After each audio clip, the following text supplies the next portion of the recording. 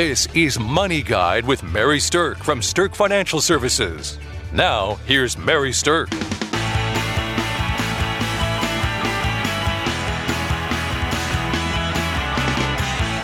Welcome to Money Guide with Mary Sterk.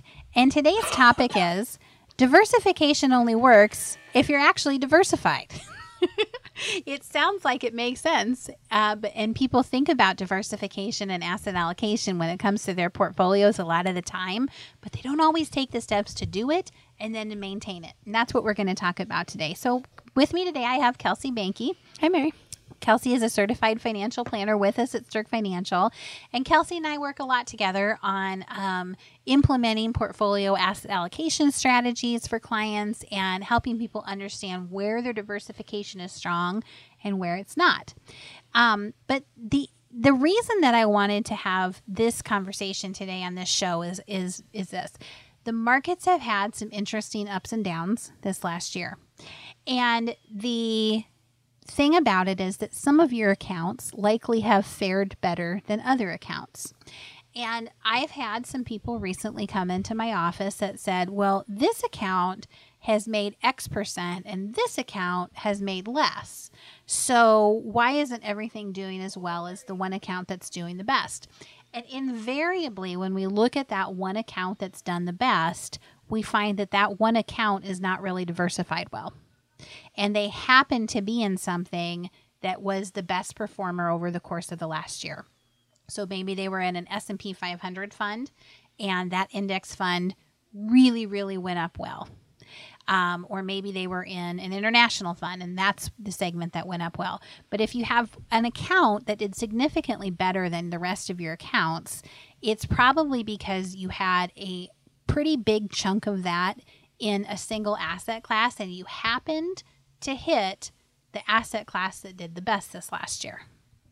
Now, that can work both ways. You got lucky in that you happened to pick the best one. Had you inadvertently picked the worst performing asset class, then you'd be having the conversation about, why is this account so terrible? Why didn't this one do as well as my other ones? And it's probably because if you have a runaway down account, then it's because you're not diversified in that account, but you happen to pick the one with the worst record for the last year. Does that make sense, Kelsey? Absolutely. This is one of my favorite topics because asset allocation, it's not easy to do, but it's something that's very crucial to do, because if you have skew, if you have misses in your asset allocation, it is going to do just that, amplify bad things that can happen in the market and sometimes good things that can happen in the market. But where we are sitting at in the market, this is the one thing, if we are only going to do one thing, this is the one thing you really need to be looking at in your portfolios, is making sure that your asset allocation is in alignment. Right. And what does it need to be in alignment with? It needs to be in alignment with the level of risk you're comfortable taking. And that's called your risk tolerance level. You know, there's a lot of fancy words in investments that sound big and impressive, like risk tolerance level. And really all that means is it's aligned with your risk comfort. You know, asset allocation and diversification are big words, and they can sound a little intimidating to people, but all that it really means is that you have the right amount of money in the right places so that it is aligned with your risk comfort. Okay? So this doesn't have to be too complex. It doesn't have to be too big or daunting, but asset allocation has been proven time and time again to contribute to the best long-term outcome in portfolio management. And that's why when Kelsey's saying if there's one thing you take away from listening to us, it's this one. Make sure you're diversified. And that's why I named the show Diversification Only Works If You Are Diversified, because that's true. Well, and right now the markets have been up, 8 years. Yeah. Something like that, 8.5 years. I mean, we're pushing on the record, and that tends to be, it feels good because you maybe have made some money over the years, but sometimes when things are doing well, people aren't as attentive to the little details. And that is where you might get in trouble here, is that those little details could prevent you from making money if things go well, or make bad markets even more bad for you, right. for lack of better words. They emphasize that. So pay attention at this moment, pay attention to that and get that in alignment. So let's talk about some of the basics of what diversification actually means. Okay. So the thing about it is that historically, there's been three major classes of assets. You've had stocks, you've had bonds, and you've had cash instruments. Cash instruments might mean money markets. They might be super short-term bonds, but the cash alternatives tend to not have a tremendous amount of risk. And so stocks, generally speaking, are the riskiest. Bonds carry some risk, but it's more limited. And then the cash instruments tend to carry the least amount of risk. So the old style of diversification, and truly diversification for smaller accounts, generally speaking, sits in those three asset classes. But the world has changed, and with the sophistication of money management changing, there are now some things that are called alternatives that we feel strongly are and should be considered to be the fourth asset class that people might want to be diversified within. And alternatives are designed to be something that go their own way, regardless of what the stock or bond market is doing. It's something that is designed to be a hedge against market volatility. So an alternative is something where even if the market is going down, your alternative could still be going up. On the flip side, it also means that if the market's going up, your alternative could be going down. That's possible too. So it can cut both ways. But in times of market volatility, alternatives can be a good idea.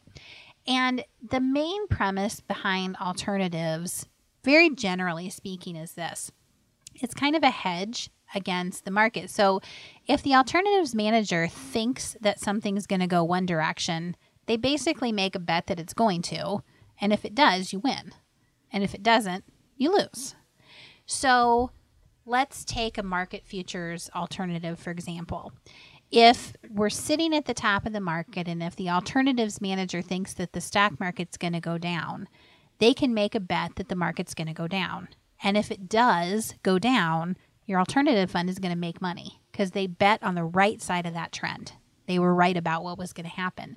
So your stock investments might be sinking, but because your alternative manager made a bet and it was right, then your alternative fund might be going up, and that helps offset some of the losses in the stock portfolio. This is a really fascinating segment of investing. I could talk for days about these, but there's something that you need to understand. There's lots of different kinds of alternatives. True. There's lots of different things that the alternatives are doing. They're could be investing domestically, internationally, specific segments or sectors of the market. And so they're a little more complex. So I encourage you that if you don't have this in your portfolio and you think that this is something that you need, just reach out to us. And this is something we've done a lot of research and put time into designing and figuring out which are the best ones and which are good ones to use at different points in the market. Yeah, that's very true. And like Kelsey said, it is complex because alternatives can involve currencies. Alternatives can involve futures. They can involve commodities. They can involve interest rates. You know, there's a lot of things that the alternatives can do. They can involve hard assets like real estate and things like that. But the main premise of them is if you can have an asset class that is going to move independently of whatever the stock and bond market is doing, then it can be a hedge against that market volatility. Absolutely. It's a great diversifier because the main goal that we would use them for in a portfolio, there's a number of ways you can use them, but our main reason for using them in a portfolio is to get a segment of the investments in the portfolio to have low correlation to the stock and bond markets. So to have something that is independent, not really moving in the same direction or guaranteed to move in the same direction as those other two markets, and just acts as another way to invest to hedge against negative performance, but have potential in positive performance as well. It's another layer of diversity. Absolutely. So stocks, bonds, cash instruments, and alternatives is what we would say the four major classes of assets are that today's portfolios are likely to be invested in, especially if they're larger.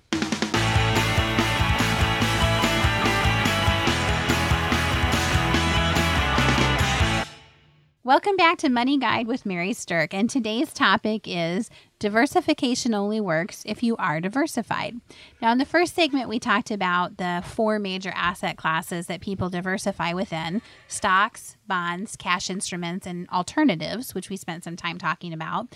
But what we're going to talk about the last half of the show today is we're going to discuss a little bit about how to fix an issue if maybe you don't have diversity available, and then talk a little bit about how to maintain diversity within your portfolio and know that you're doing a good job of staying unskewed, I guess is the best way to say it. All right, so let's talk about if something's not available. Now, within these asset classes, the 4 major asset classes, there's subclasses. So for instance, in the stocks, they're broken down into large, mid, and small cap. And that has to do with the amount of revenue, basically, that the companies themselves are bringing. And then they're broken down generally into several different styles, like growth or value or blend. And so there's kind of a wide range of subcategories within each one of these broad asset classes. The bonds are the same thing. Bonds might be short-term, they might be intermediate, they might be long-term, they might be global.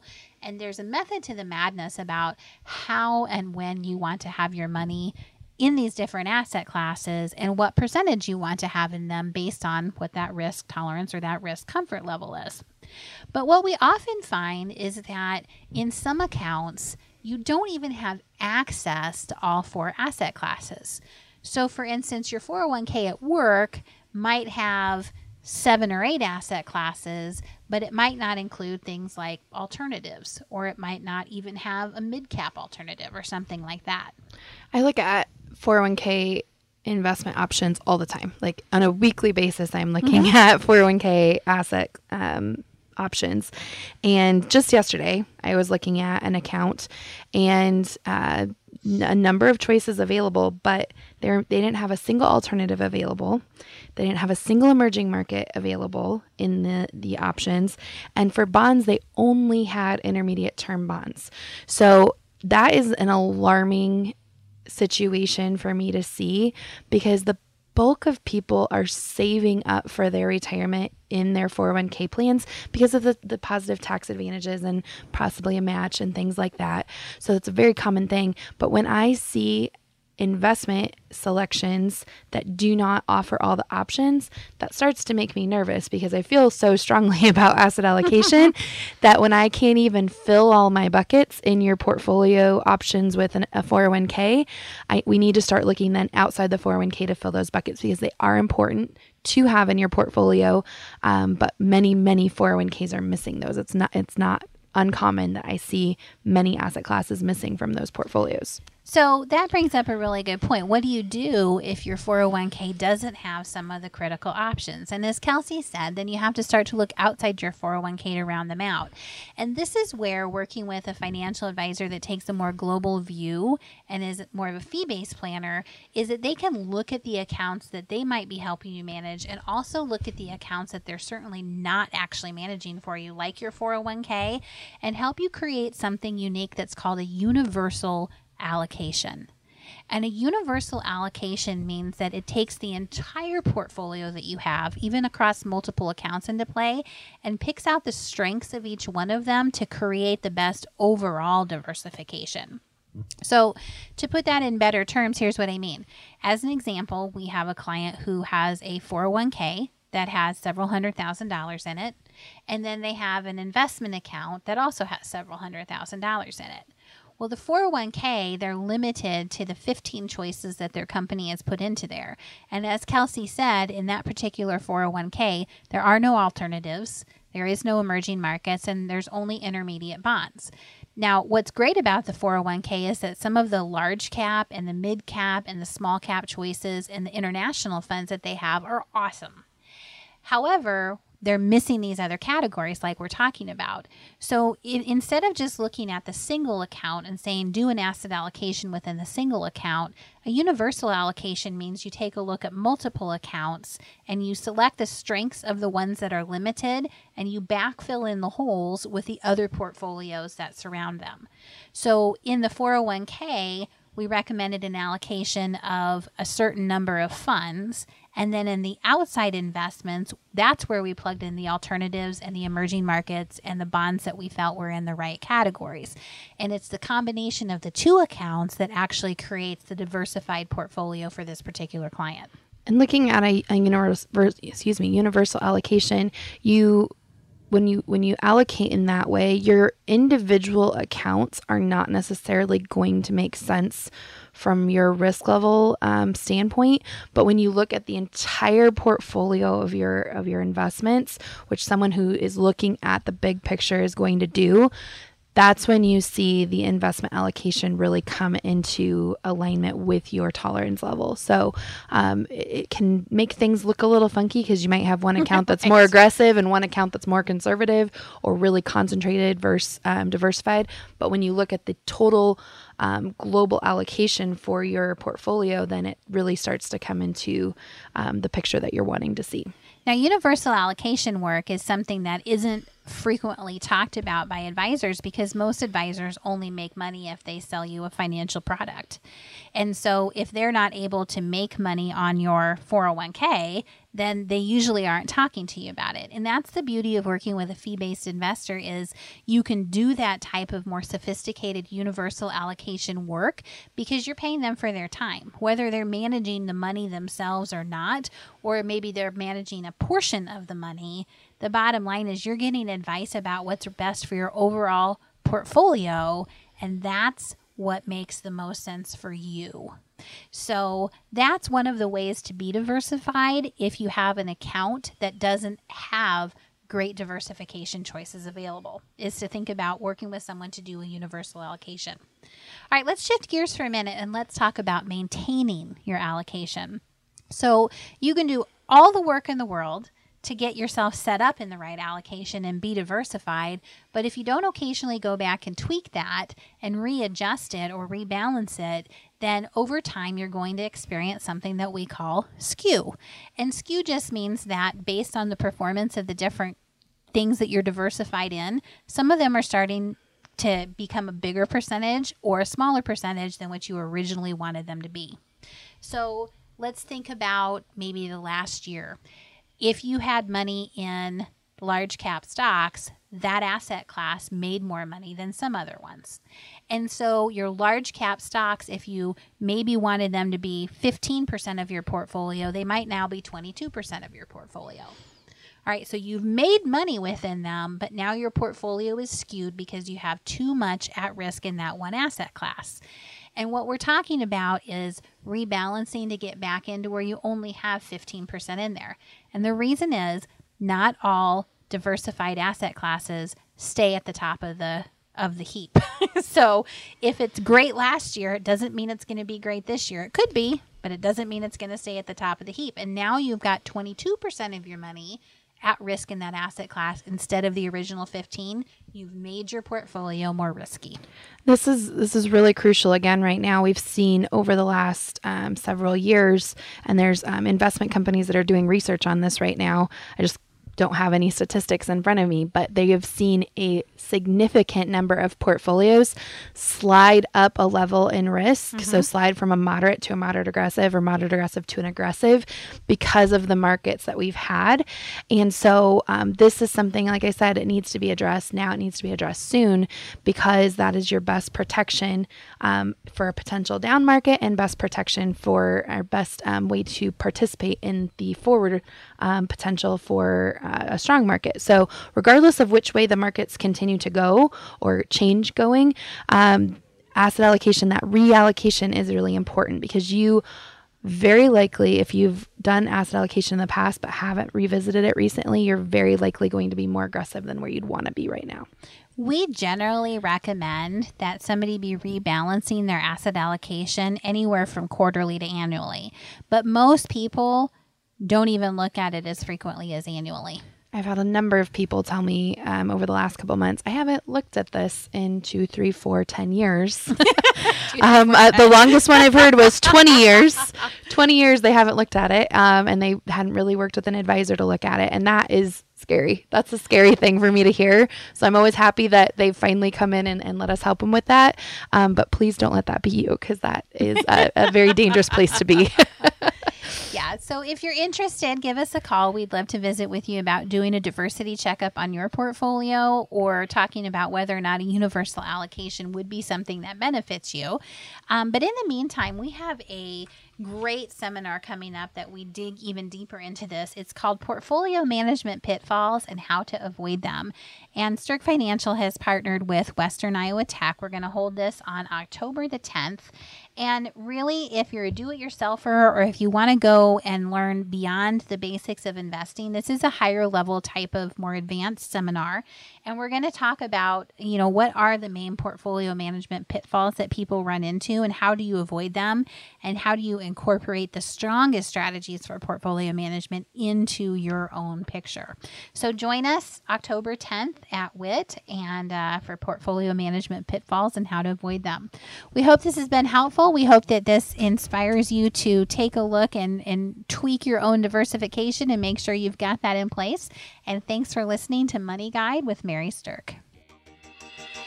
The views expressed are not necessarily the opinion of your audio provider and should not be construed directly or indirectly as an offer to buy or sell any securities or services mentioned herein.